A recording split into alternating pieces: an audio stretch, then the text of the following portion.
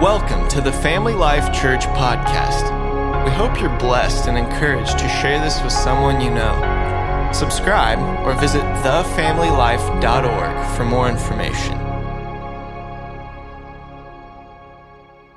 I want to begin today, curiously enough, in a medieval town in the southwest of France named Monflanquin. It has been in existence since 1250. 300 years ago, a family by the name of the Verdun family became the French nobles of that particular village. And for 300 years, they maintained a fabulous chateau called the Chateau Martel on the edge of town.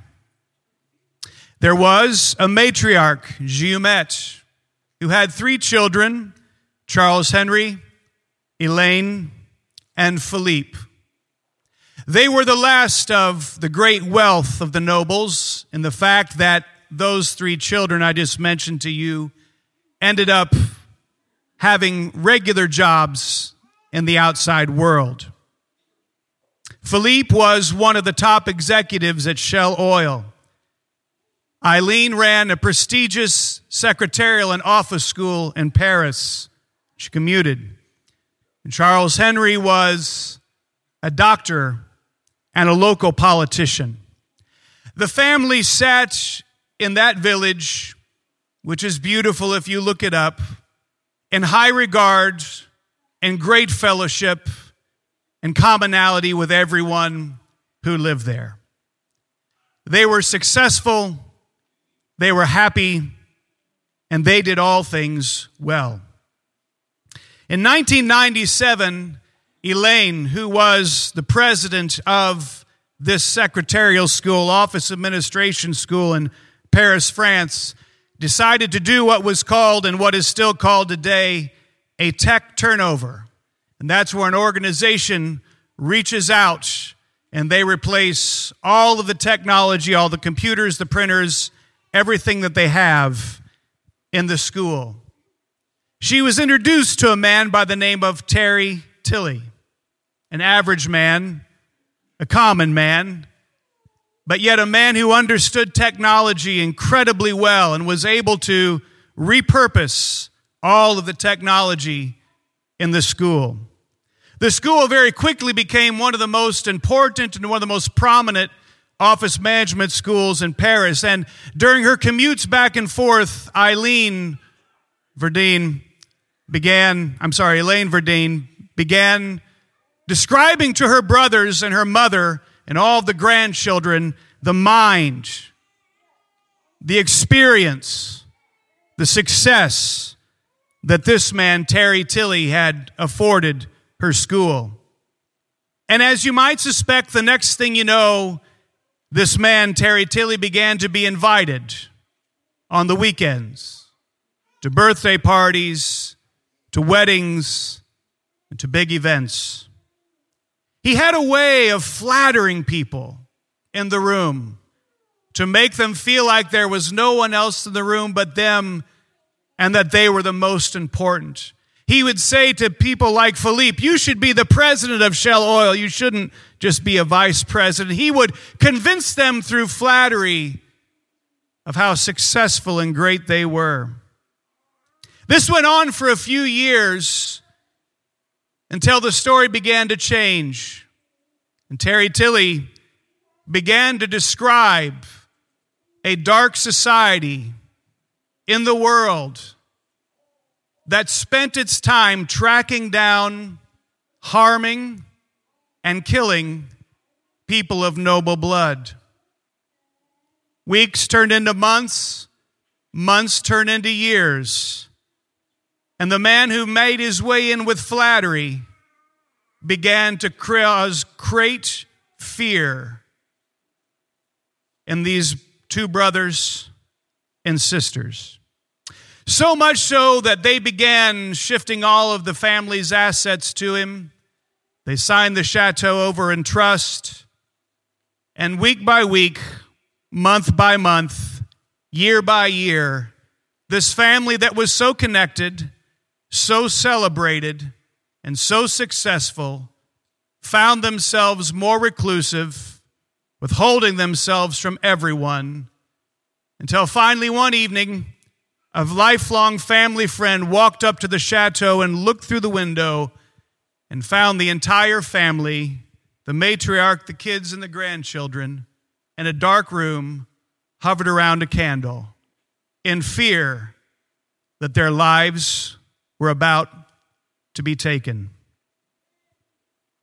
Terry Tilley spent enough time convincing them that their lives were in danger and that they were missing out and things could go really wrong for them, that he actually caused the entire family to move to Oxford, England, into the bleak side of Oxford, England, where they took up homes and apartments and began doing common jobs.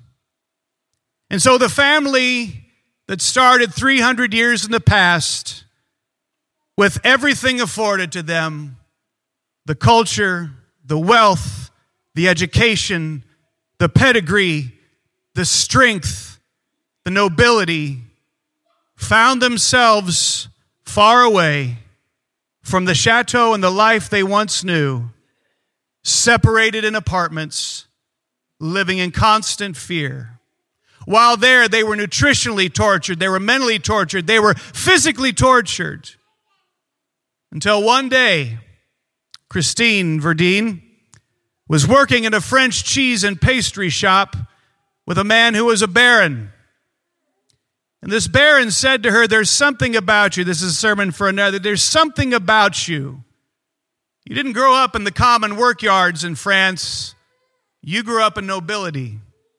There's something in your mannerisms, something in the way you talk, something in the way you do things. You're just not like everyone else, even though you're not at home."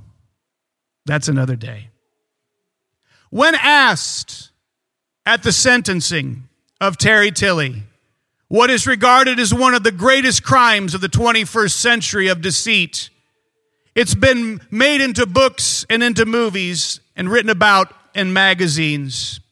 When asked what happened, Charles Henry said, "A lot of people assume because of our culture, because of our education, because of our training, because of our status, that we were strong, that we knew what to do, and that we could detect deception. But the reality is, we were not armed to deal with the scale of deception that this man brought to our family." Today, I would like to speak to you, as this story gripped my heart, about deception. The story that began in the cool of the morning in the Garden of Eden. Such a subtle question. Hath God said? My brothers and my sisters, we live with the capacity to be deceived. We have read the Bible, we've heard preaching, we've heard teaching, we've been filled with the Holy Ghost, we've been led into all truth. But deception, if we are not careful, is still right around the door. I would like to read first from the book of Colossians chapter 2, starting with verse 6. I'm going to read scripture today. I hope that's okay. "As ye have therefore received Christ Jesus the Lord, so walk ye in him, rooted and built up in him, and established in the faith as ye have been taught, abounding therein with thanksgiving. Beware lest any man spoil you through what? Through philosophy and vain deceit, after the tradition of men, after the rudiments of the world, not after Christ." Paul is writing to the Colossians out of a deal that is beginning to happen and out of a scenario that is beginning to unfold in front of the church at Colossae. And he says to them, Brethren, be built up in the kingdom, be built up in the word of God. Beware lest any man spoil you, convince you, flatter you, cause you to think otherwise through philosophy and vain deceit. We sit in 2022, much as people sat in 2002 and 1992 and 1982 and 1922. We sit in a time where philosophy and vain deceit are running all over the world. And this particular type of philosophy and vain deceit is not about whether you should go to church or not. It's about whether you should be spiritual or not. Attending church and being part of church is a part of living for God. But being spiritual is a completely different part of living for God. We know today that the cash word is to change everything, right? It's not IQ anymore. We look for someone's EQ. 50 is the new 40. Well, my brothers and my sisters, I would love to tell you that those things are true. And coming up on 50, I hope that it is. But the reality is this: spiritual things do not change with philosophy and vain deceit. A carnal mind is still enmity with God. And the work of the deceiver would be to deceive you, that you can have a carnal mind and still be in the Spirit. A carnal mind would tell you that it's okay to be lukewarm. Philosophy would say it's okay not to be too on fire for God. You might do something uncontrollable. You might worship a little bit higher. You might dance a little bit more. You might speak in tongues a little bit more. You might be led of the Spirit to a place that you're uncomfortable with. So don't be hot in spirit, but rather be lukewarm. Just kind of go through the motions and be Pentecostal and make sure everyone knows that everything you're doing is okay. And that deception is running rampant in the world today. We've got to shake off the vain philosophies. We've got to shake off the vain deceits. And we've got to be completely sold out to what the Spirit of God has to say to us. We must be led of the Spirit and not of the flesh. We must reduce the flesh by the things of the Spirit, because the world would tell you it's not necessary anymore. But this is one of our great deceits that we fight today. Matthew chapter 24. And I want to read 3 portions of Scripture here as I continue to build where I'm going. Jesus is sitting on the Mount of Olives, and he has his disciples around, and they're asking him what things must be, what must happen before you return.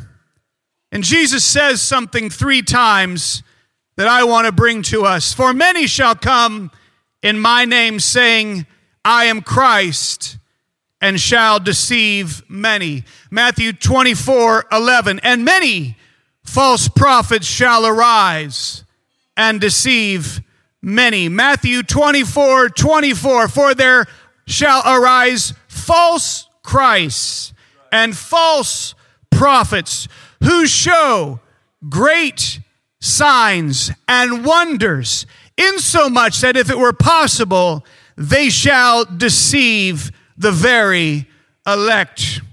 My brothers and sisters, we live in a time where Christianity and spirituality is a commodity. You can find it absolutely anywhere, any way that you want it.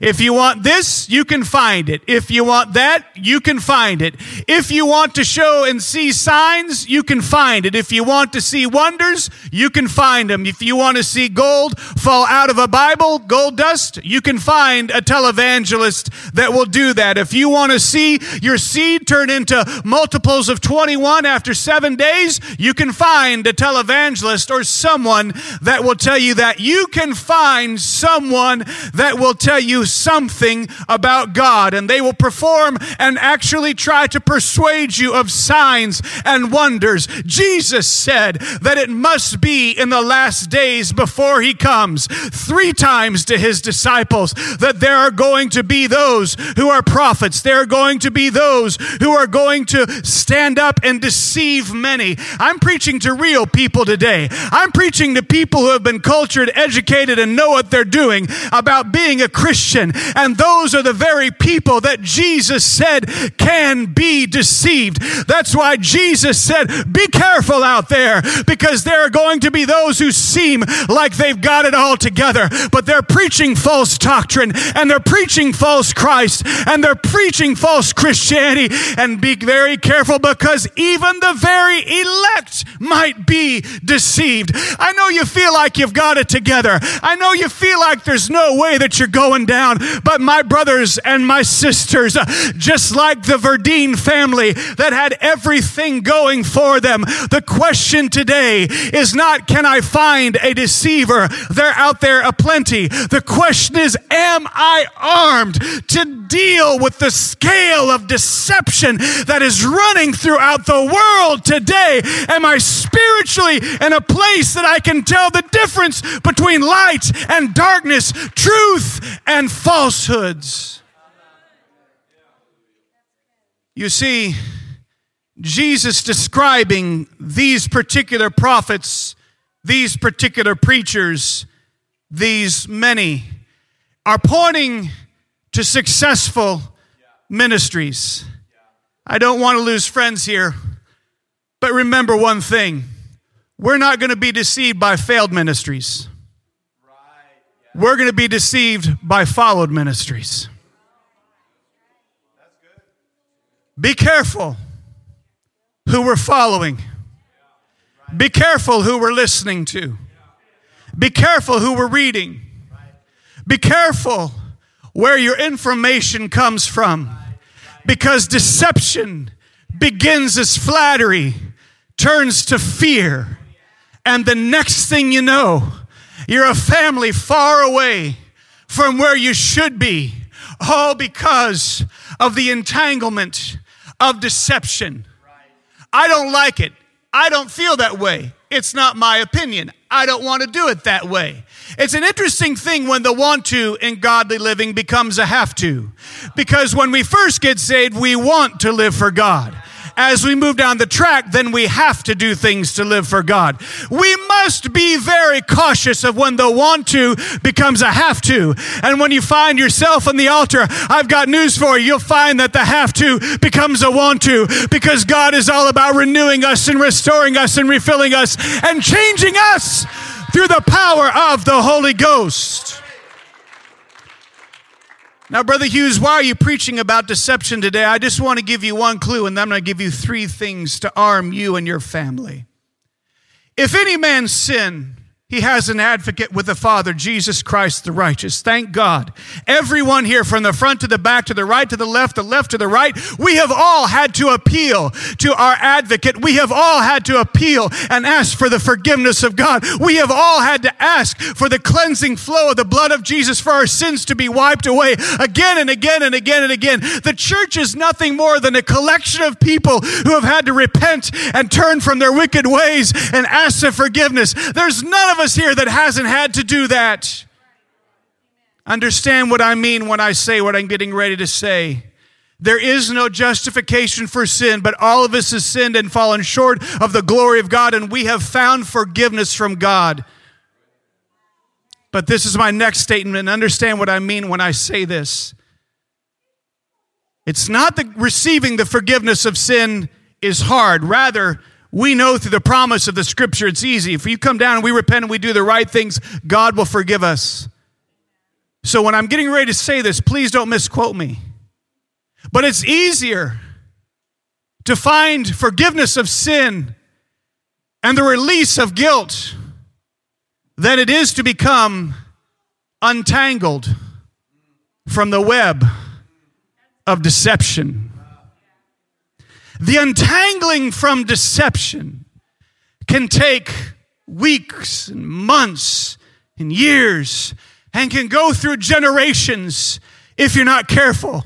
Because deception doesn't need generations to unfold. Deception can happen in one generation, as we learned with this family. All it takes is one generation to take their eye off of the prize, to take their eye off the goal, to take their eye off godliness, to take their eye off living for God. And in one generation, families can become entangled in the trap and in the web of deception. And that's why the writers and the Lord gives us exactly the punishment for the original deception that happened in the garden. I go back today to the phrase, and I've read about this crime many times over. It's fascinated me. And I'm just so amazed by the statement that Charles Henry made. Humbly, not arrogantly, but as a humble man, he said, "We were not armed to deal with someone at such a scale of deception." And I begin thinking about that because it's a humble admission. We were not armed to deal with someone at such a scale. One thing we know about the adversary, the devil, is that he is no dummy. He knows how to deceive. He knows what to tempt with. He knows the sin that so easily besets us. He knows that a little bit of doubt goes a long way. He knows that if he can deceive one, perhaps many will follow, because deception as a web continues to unfold and wrap around. And so I thought to myself, there's several things I could apply here, but I'm only going to give you 3. I was thinking to myself, am I armed for deception? I've been in the ministry a long time. I've had ups, I've had downs. I've been spirit-filled since I was 12 years old. Seen a lot of changes, heard a lot of things. I've been through several different political parties. I've been through several different wars. I've been through several different types of Christianity and in the sense and the way that we do things. And I cling back to these few things that I know that God has done that never change. 3 things to arm yourself and your family. Matthew chapter 4, verse 4. The first thing to do to arm yourself is to love the Word of God. The Word of God is alive. The Word of God is powerful. We're going to read about that. The Word of God is not something that should collect dust in your house. The Word of God should be something you reach forward to every single day of your life. The Word of God should be listened to. It should be read. It should be put into your heart. And I'm going to go forward. I'm going to say some things that you're really going to like. And this is what the reality. The Word of God is actually higher than our opinions. The Word of God is actually higher than our ideas. The Word of God is where we root and plant ourselves so that we can remain a peculiar people, a chosen people, a people that are different from the world. It comes from the Word of God. Matthew chapter 4 and verse 24. This is a way that you can be armed against the deceiver. This adversary had taken Jesus up onto a mountain and he had began to tempt him 3 different ways. And one of the things he said was, turn these stones to bread. And the Lord answered and said to him, it is written, man shall not live by bread alone, but by every word that proceedeth out of the mouth of God. My brothers and sisters, this word is inspired. It is God's word for us in 2022. If you aren't in love with your Bible, you need to get in love with your Bible. You need to devote time to it. You need to be like the Bereans in the book of Acts, where the Bible says that they read the word day and night so that they knew what things were so. We need a good old-fashioned renewing of Bible reading. We need an understanding of the Word of God. And if you're having a hard time reading and understanding understanding the Bible, ask the Savior to help you. He will gladly show you His Word and show that the power of living for God comes from the foundation of reading the Word of God. Hebrews chapter 4 and 12, what exactly is in my hand? For the word of God is quick and it's powerful and it's sharper than any two-edged sword, piercing even the dividing asunder of soul and spirit and of the joints and marrow, and is the discerner of the thoughts and the intents of the heart. My brothers and sisters, this thing is powerful. You want some power in your life? You want spiritual power in your life? Open up the Bible and apply it. You want to walk through your house quoting the Bible. You want to walk through your office quoting the Bible, holding the Bible, reading the Bible, knowing the Bible, and understanding the Bible. Because the Bible is alive and it is available to you. 2 Peter chapter 3.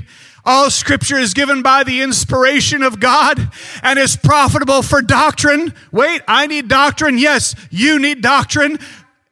It is profitable for doctrine, for reproof, for correction, for instruction. Wait a minute, this does all that? Yes. If you need reproof, you can find it. If you need correction, you can find it. If you need instruction, you can find it. That the man of God may be perfect, thoroughly furnished unto all good works. My brothers and my sisters, the Word of God will thoroughly furnish you to do the things that you need to do to live for God and to understand the things that the adversary is going to throw your way. I want to say one more thing about your relationship with the Word of God, and no one has asked me to say this, so I'm going to boldly step out and say it. It is so vital that you are here. It is so vital that you are in the house of God. And I tell you the reason why. This is the very reason why you need to hear the teaching and the preaching of the pastor for this sanctuary of the house. And I want to go one step further. It's time we get our feet under the table and dine at the table. The pastor is preaching. The pastor is teaching. The pastor is leading us in righteousness. The pastor is leading us in instruction. You are not going to make it without the preached Word of God in your life. You aren't going to make it without the taught Word of God in your life. And don't think you can walk out here and be independent and be completely repellent from the preaching and the teaching. You need it. You need it on Sunday. You need it on Wednesday. You need it on the podcast. We need the preaching of the Word of God. And why did Paul say that? He said, let's not just be hearers, but let's be doers of the Word of God, lest we deceive ourselves. We don't need to just hear, we need to do. And you're not going to do if you're not going to receive the Word of God. So let's make sure we're here. Let's get behind the preaching. Let's be ready to listen. Let's be ready to receive. Let's be ready to be moved by God through the work and the power of the pastor, which is part of the fivefold ministry for the perfecting of the saints. You're not going to make it without a pastor. I'm bold enough to tell you, you need the preaching and the teaching of the man of God in your life. And if you're not following it and if you're not receiving it, you're missing out. And you'll find yourself unarmed. Unarmed for the scale of deception. Number 2, Ephesians chapter 6, verse 10. Paul is writing to the Ephesian church, and he says to them in verse 10, as we're turning there, finally, my brethren, be strong in the Lord and in the power of His might. Put on, you don't have it on right now, but put it on, the whole armor of God, that you may be able to stand against what? The wiles of the devil, the deceit, the deception, the tools, the tricks of the devil. I've got to put on the whole armor of God that I may be able to stand against the wiles of the devil. Why is it important? He says, because we wrestle not against flesh and blood. Now, brothers and sisters, remember this always. Flesh tires out. Blood drains out. So any battle that you have with flesh and blood ultimately comes to an end of exhaustion or drain. But we're not fighting flesh and blood. The fight that we're fighting is spiritual. It doesn't end just because it's 10:30 at night. It doesn't end because you had a good day, because a bad day can follow. This battle that we're fighting is a spiritual battle. It is not waged between 6 and 8 or 8 or 10. This battle is going to be between flesh and blood. It's not like that. This is going to be against principalities and against powers, against rules of darkness of this world, against spiritual wickedness where in high places. The deceiver knows exactly how to fight you, my brothers and my sisters. He knows where you're at. He knows what you're capable of. He knows what you're not capable of. He knows what you're prepared for, and he knows what you're not prepared for. Therefore, you've got to put on the whole armor of God. Verse 13, wherefore take unto you the whole armor of God, that you may be able to stand in the evil day, and having done all to stand. Now, why does Paul talk about this particular form of armor? It is simply because this soldier is not a soldier who's fighting off of a horse. He is not a soldier who is fighting from behind the walls or from the top of walls. This soldier is standing by himself on the ground. This is why he has to have a helmet for the attack from above and a shield for the arrows that are going to come. He has to have the breastplate in case danger and weaponry is coming at his chest. He has to have truth girt about his loins. Why? So he can fight freely. This soldier is not on a horse. He's not behind a wall shooting catapults. He's not shooting arrows from the top of the wall. He is right in the middle of the battle. My brothers and sisters, have you ever felt like you're right in the middle of the battle, that you're standing firm, and everywhere you turn, the adversary is trying to get you? Well, there is an answer for that. You've got to put on the whole armor of God. You've got to have the whole armor of God at your disposal. You want to deal with the adversary. You want to deal with deception. You need to put on the whole armor of God. You need to understand truth. You need to understand the way that we live is not of this world. You need to understand that the adversary is doing everything he can to defeat that lowly soldier on his own in the battlefield. When no one is around and no one is there, you put on the whole armor of God to be able to stand in that day against the wiles of the devil. Lastly, the third way that we arm ourselves is through renewing. Romans chapter 12, verses 1 and 2. You know this verse very well. I beseech you, brethren, by the mercies of God, that you present your bodies a living sacrifice, holy, acceptable unto God, which is your reasonable service. And be not conformed to this world, but be transformed by what? By the renewing of your mind, that you may prove what is the good and acceptable and perfect will of God. One of the most dangerous positions to be in as a child of God is in a non-renewed mind. Our minds are very interesting, aren't they? How many words we speak in a day. Some people process things quicker than others. Some people have great memories. Some people have poor memories. Our minds are really vast. They're very interesting. So many studies are done about the mind, but there is one thing that is evidently clear since the time of the Scripture. He will keep you in perfect peace whose mind is stayed on him. A double-minded man is unstable in all of his ways. There is danger in the mind. And an unrenewed mind is a very dangerous place to be. An unrenewed mind is a mind that allows bitterness to creep in.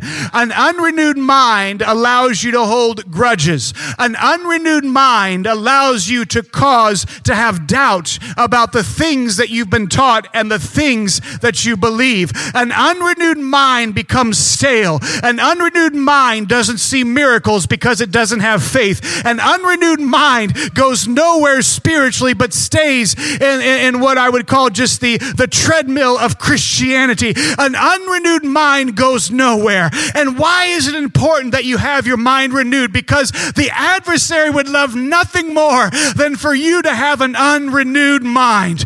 Because once your mind is made up that you're going to pursue spiritual things, then you begin moving, and then you begin shaking, and then things begin to happen. But the longer we exist and sit with unrenewed minds that can't be moved on by the Holy Ghost, the longer that we get the same results over and over and over again. And that's why Paul is saying, I beseech you by the mercies of God, I'm begging of you by the mercies of God that you present yourselves unto him and to have the renewing of the mind. We have to have a renewing of our minds in 2022. It's a renewing of a mind to humility for spiritual things, to turn down the things of the world and pick up the things of the kingdom. Our mind must be renewed on a daily basis. Our mind must be renewed into the image and the thoughts of God and being transformed from the things of this world. Because the mind is what the world is after. I remember one time I was in New York and I was hearing a portfolio manager speak about stocks. And he said, we're going to invest in what we call sin stocks, the things that addict people. And I thought to myself, okay, I get it. Human nature, we get addicted. We don't typically change. The first thing he said, the first item on his list for looking for companies was media and news. I'll never forget looking at that man thinking you're crazy. And now I look 20 years back and we find ourselves so addicted to media and to news. Our pastors spoke about it. We had to have a revival about this, my brothers and sisters. We need to have a renewing of our mind. We need to understand these are highly paid actors doing nothing more than trying to make you angry and get you to choose sides. That's what this is all about. And if you don't understand that, we'll talk after church. You have news anchors and opinion anchors. It's pretty simple. But the Bible is very clear that a renewed mind is a source of spiritual liberty. But a mind that is addicted or a mind that is unrenewed is going to keep going back to the same things that it used to go back to. And the adversary would love nothing more than for you to have an addicted mind, not an addicted body necessarily, but an addicted mind to ungodliness and to things that do not matter for your spiritual life, but rather will pull from your spiritual life. We need a renewal. Lift up your hands and say, God, renew my mind, renew my mind, renew my mind.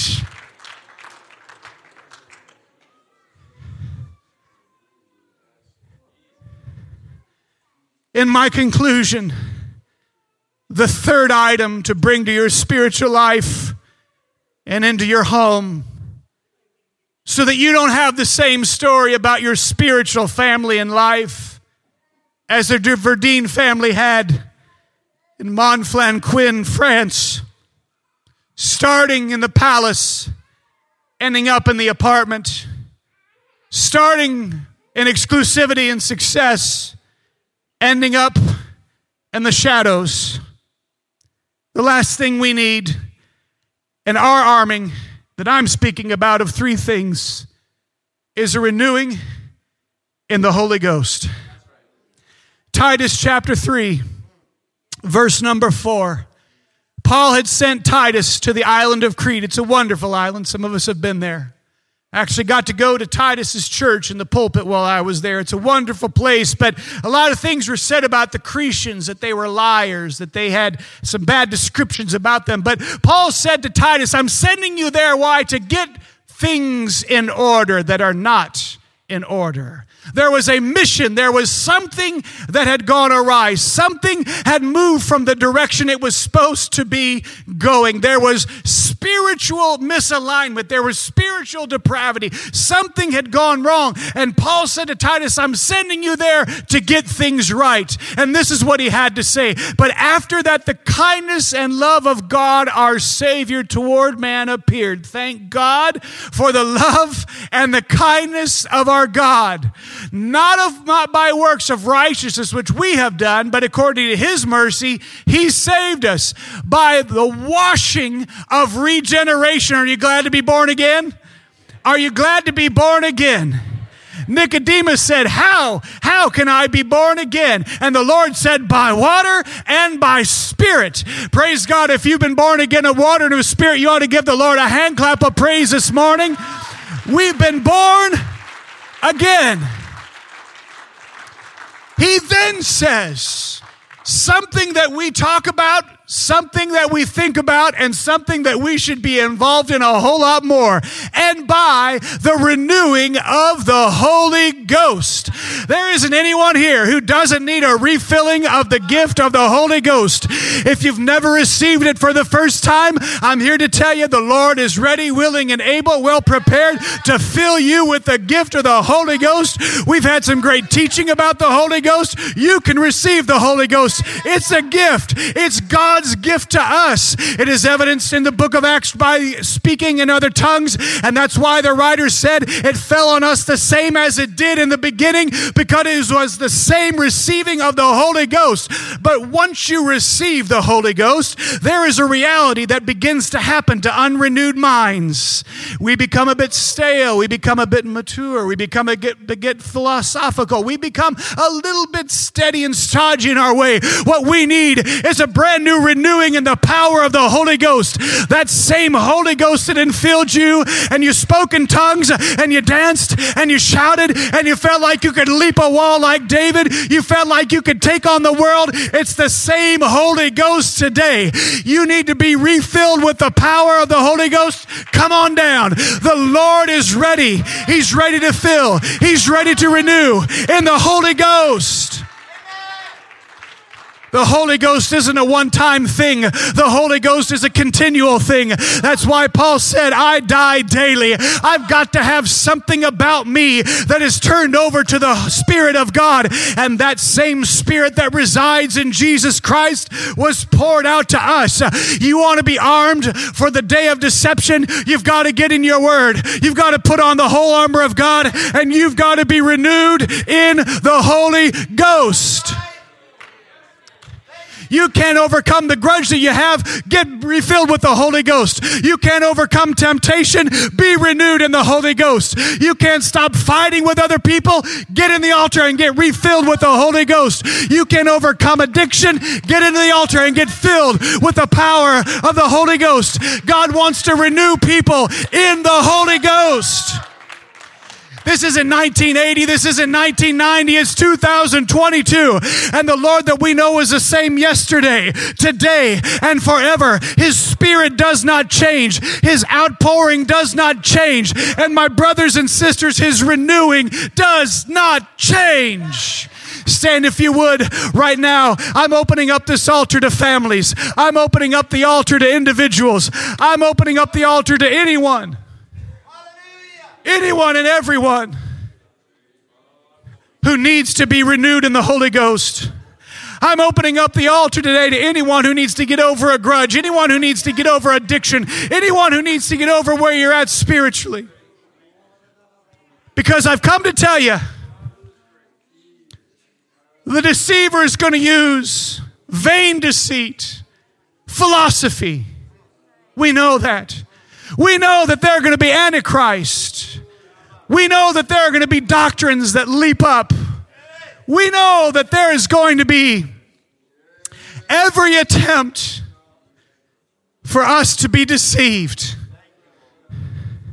We don't want to find ourselves in a place where we were not armed to deal with the scale of deception.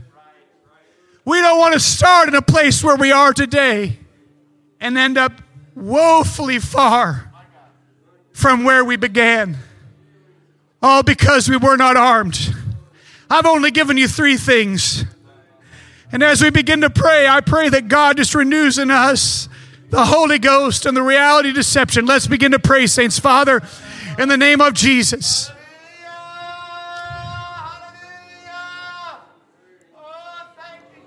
We don't want to be entangled in deceit.